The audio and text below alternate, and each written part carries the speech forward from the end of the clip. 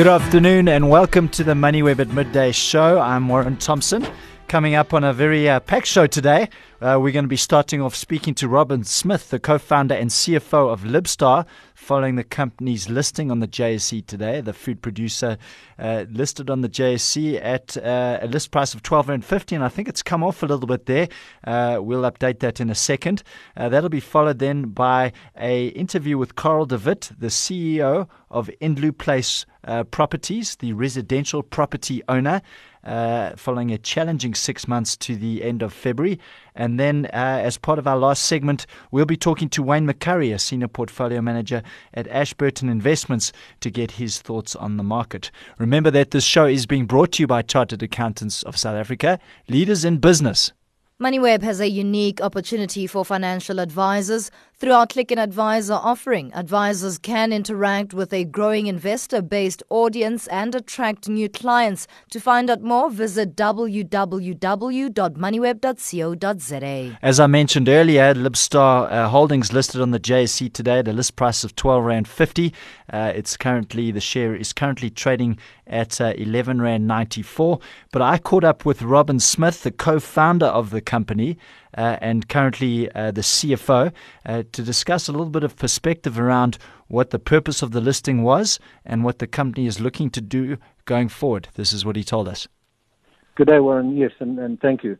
Libstar is I guess you could describe us as one of the leading producers and supplier of high quality products in the broadly categorized consumer packaged industry in South Africa, mainly food and food related products, representing about 95% of our earnings, with some household goods and personal care business and some niche beverages making up the small balance. Okay, and how long? I mean, you're the co-founder of the business. How long have you been building this business up? When was it founded? It was founded in late 2005. Our first acquisition was 2006, and so it's been about a 12-year journey to date. You've showed in your pre-listing statement some very impressive growth in EBITDA.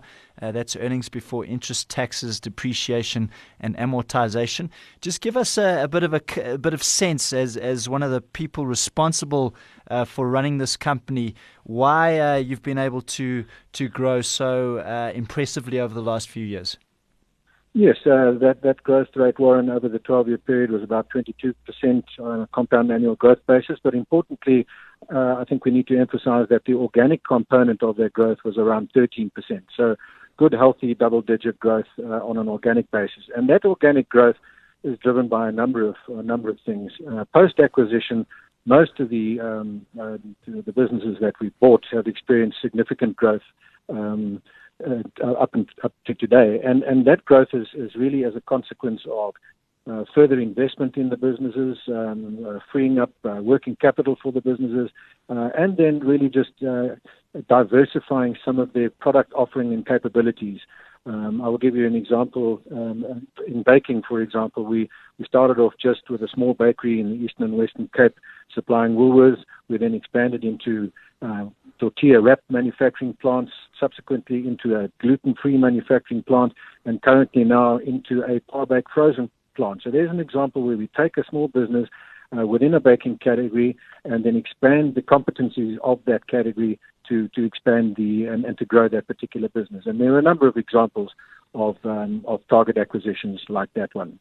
Part of your management style from your statements and your PLS is that you run fairly decentralized business models, which means that each individual business unit can procure services and obviously inputs itself. Just give us a little bit around the philosophy of how you run this organization.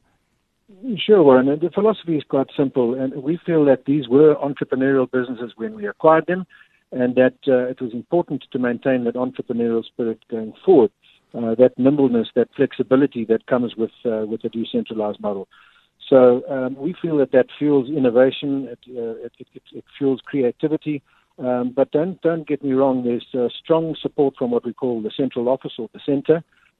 Strategy is centralized, strategic guidance, the provision of capital, setting policies and frameworks and best practice and governance and those good things are all driven from the centre across the various business units, but allowing them the flexibility and the freedom to do what they do best. And procurement is one of those. You will appreciate that we procure everything from herbs and spices to nuts to chicken and beef to whatever, and to centralize that kind of competency would just layer heaps and heaps of cost and incompetency at the centre. So best where the rubber hits the road for the entrepreneurs to do what they do best. Tell us a little bit about the listing, Robin. How many shares have been listed? What does that comprise of the total shares of the company, and what are the proceeds of the listing being used for? Well, the proceeds of the listing, to start with your last question, Warren, we raised 1.5 billion rand. That will primarily go to, in the first instance, to reduce our debt levels. But that takes our debt levels down to very low levels at about 1.1 times forward EBITDA. So it gives us sufficient headroom to pull the trigger on some growth opportunities internally and potentially some medium-sized acquisitions. And so without coming back to market for capital in the foreseeable future, we felt that headroom was required in order to execute on our growth strategy. Right. So you're raising 1.5 billion. So what portion of your total outstanding shares does that represent that you've now made public?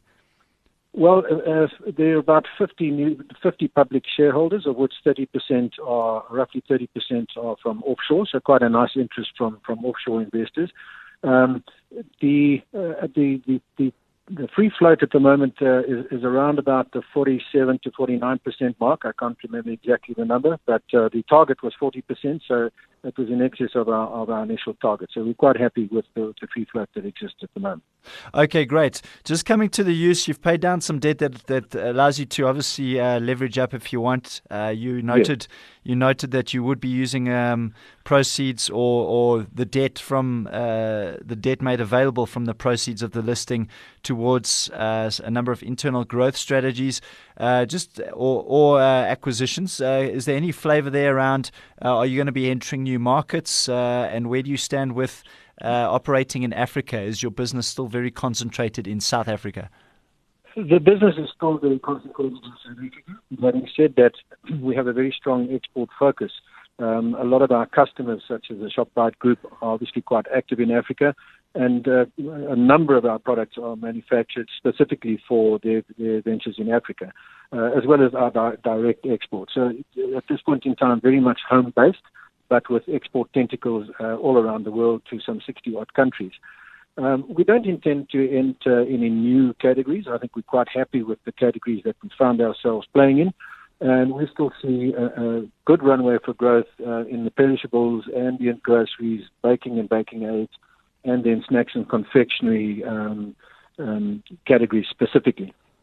Okay, great. Well, Robin, just a last question, obviously, for a number of people listening to this interview that might want to keep track of what's happening with the company. When do you report full year and interim results? What is your financial year, and when is the next reporting period for you? Yeah, so we're at December year end, and so the next reporting period would be our half year results end of June. And so that would probably be available some 2 months after June. So pretty much end of August, we'll come out with our half-year results. That was Robin Smith, the co-founder and CFO of Libstar Holdings. Is the land expropriation without compensation plan the biggest threat to the new dawn as promised by new President Ramaphosa? Can South Africa make any progress against the background of increasing protest action, strikes, low economic growth? Attend the Brenthurst Wealth SA Quo Vadis seminar series hosted in association with MoneyWeb to hear the insights of 5 leading experts: Magnus Heystek of Brenthurst, Ralph Matega, political analyst, Magna Wieseska of Signia, Glenn Owen of Momentum, and Jean-Pierre Vester of Fairtree Capital. Bookings at www.quicket.co.za. induplex.co.za. Search for Brenthurst. You're back with the MoneyWeb at Midday show, and today InduPlace Properties announced interim results to the end of March 2018 that saw a massive growth in their portfolio of 82% year on year. A number of portfolio adjustments were made during the period. And instead of Carl de Wit joining me, I am informed that Terry Cutland, the FD, is on the line. Good afternoon to you, Terry. Good afternoon to you. Thank you for having me. Great. So quite a complicated, I think quite a lot going on within the portfolio in terms of the amount of residential units that you owned. That increased by 260% to 9,662 units. You've also moved away from paying distributions quarterly to paying them semi-annually. So just give us a bit of perspective around the changes that you made to your portfolio during the period. Sure, thank you. So there's no doubt it has been an extremely transformative year for us at InduPlace. As you mentioned, portfolio growth 82% year on year in terms of value. We acquired two portfolios over the last 12 months. There was the Dulapula acquisition just under 500 million in 1 July 2017, and the Buffett acquisition just over 2,800 units, about 1.3, 1.4 billion from 1 October. So yes, there has been tremendous growth. We're delighted with the acquisitions and how they've been performing. And as you mentioned, our income has grown, our contractual revenue has grown, and really we're seeing that it's performing in line with our expectations. Okay, great. Now, just in terms of the actual the property portfolio, you had a few challenges, particularly in Windsor. I presume that was either Windsor East or Windsor West in Randburg. Just tell us what happened there and what you had to do to mitigate this so-called rent strike that some of the tenants were undertaking. So unfortunately, we were caught up in a suburb-wide partial rental boycott. There's a small number of our units in the Windsor area, about 349. So I think the beauty of having a diverse portfolio is, despite the fact that there was a partial rental boycott over those units of ours, we still delivered on our expectations. We tried everything we could to ensure that the tenants started paying rent, and unfortunately, one thing led to another, and we had to go the eviction route. But as I mentioned before, a small percentage of our portfolio, while the focus on the other 9,300 odd units, allowed us to pay the dividend of 48.5 cents. And yes, as I said, in line with our expectations, and we did everything we could, to avoid being caught up in that suburb-wide rental boycott. Okay, now just in terms of the vacancies, and perhaps a bit of context here in terms of the seasonality within your business, I would, from my understanding of the market, suggest that perhaps December and January are challenging times for you, with people going on holiday, perhaps spending money that should be paid in rent. You did announce that the vacancies had ticked up from a year ago from 4.5 to 6.3%. So certainly a tougher period for you. How are things looking at the moment in terms of vacancies? So I think you're actually spot on in terms of your comment about the seasonality. There's no doubt an increase of from 4.5% to 6.3%. We actually spiked probably at just over 7% in about December, January. We managed to bring it down to 6.3% at March, and post-year end it actually has come down further.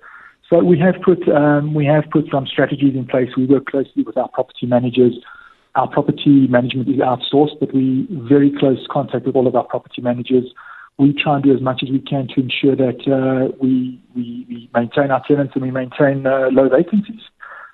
Okay, and perhaps just a last question for you, Terry. Do you provide guidance in terms of distribution growth for the full year?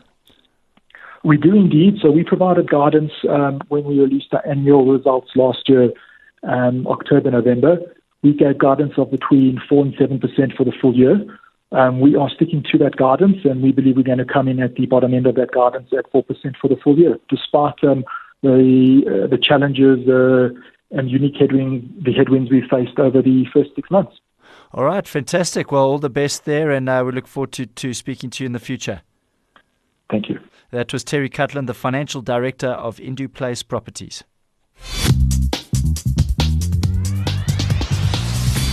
All right, time to have a quick look at the markets. The JSE All Share having a fairly good day today, up 0.5% to 57,981 points, and it's green across the bourse with industrials up 0.33%, financials up 0.4%, gold mining up 1%, and resources up over 1%.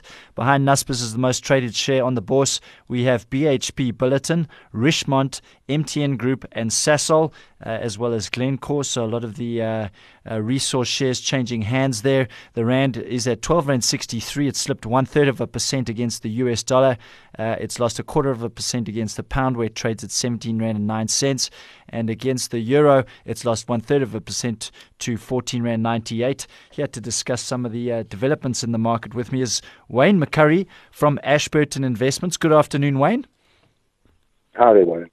So a little bit of jitters in the market following developments between Iran and the US last night? Yes. What? Look, I mean, you actually can't understand it, but yes. Okay, but I look at the gold price and it's actually declined a little bit. Perhaps is that expression of anxiety more evident in the oil price at the moment? That's definitely, it's definitely evident in the oil price. I mean, Brent's back up at 76 after falling $3 or $4 last night when it looked as though Trump was not going to cancel the deal. But he obviously has cancelled the deal and he's going to impose full sanctions again. And that's put a bit of a jitters in the oil market, and the oil price went up again. Resources changing hands fairly quickly on the bourse today, with Billiton behind Naspers is the most traded share, and then obviously just a little further down both Sasol and Glencore. Has this anxiety translated to better prices for commodities and better prices for the equities of resource companies? Well, a little bit, but it's mainly to do with the rise in the oil price. Now that there's no longer any uncertainty about America withdrawing from this report, the oil price has stayed high because obviously there might not be Iran oil coming onto the market again like it happened before the deal was signed, and the resource shares are running a bit on the back of that. Okay, the obvious implication from this more directly at home is for MTN, yes, and rumors or suggestions that it might not be able to get its cash out of Iran. The share price down at this point 2% to 122.51. Is that a long-term worry for MTN in terms of yes, how much cash it generates in Iran? Yeah, look, I mean, it is obviously a worry because it's one of the dominant players in that market. Now, they've been able to repatriate about 85 million euros, but there's 200 million, if I'm not mistaken, euros still sitting there in unrepatriated profits, and of course they want that cash back home to fund capital expenditure and dividends. And it just seems quite a bit of bad news for MTN after a few days ago when they gave us the update on Nigeria, which looked a lot better. Right, so a little bit of bad news there. Just Wayne, I'm not sure if you have the figures on hand, but how much does MTN Iran contribute to the MTN Group's operating profits? Oh, I'm not sure. That's probably I would think around about 10%. So it's not massive, but it is still quite big. It's a chunk. All right. Okay, great. Yes.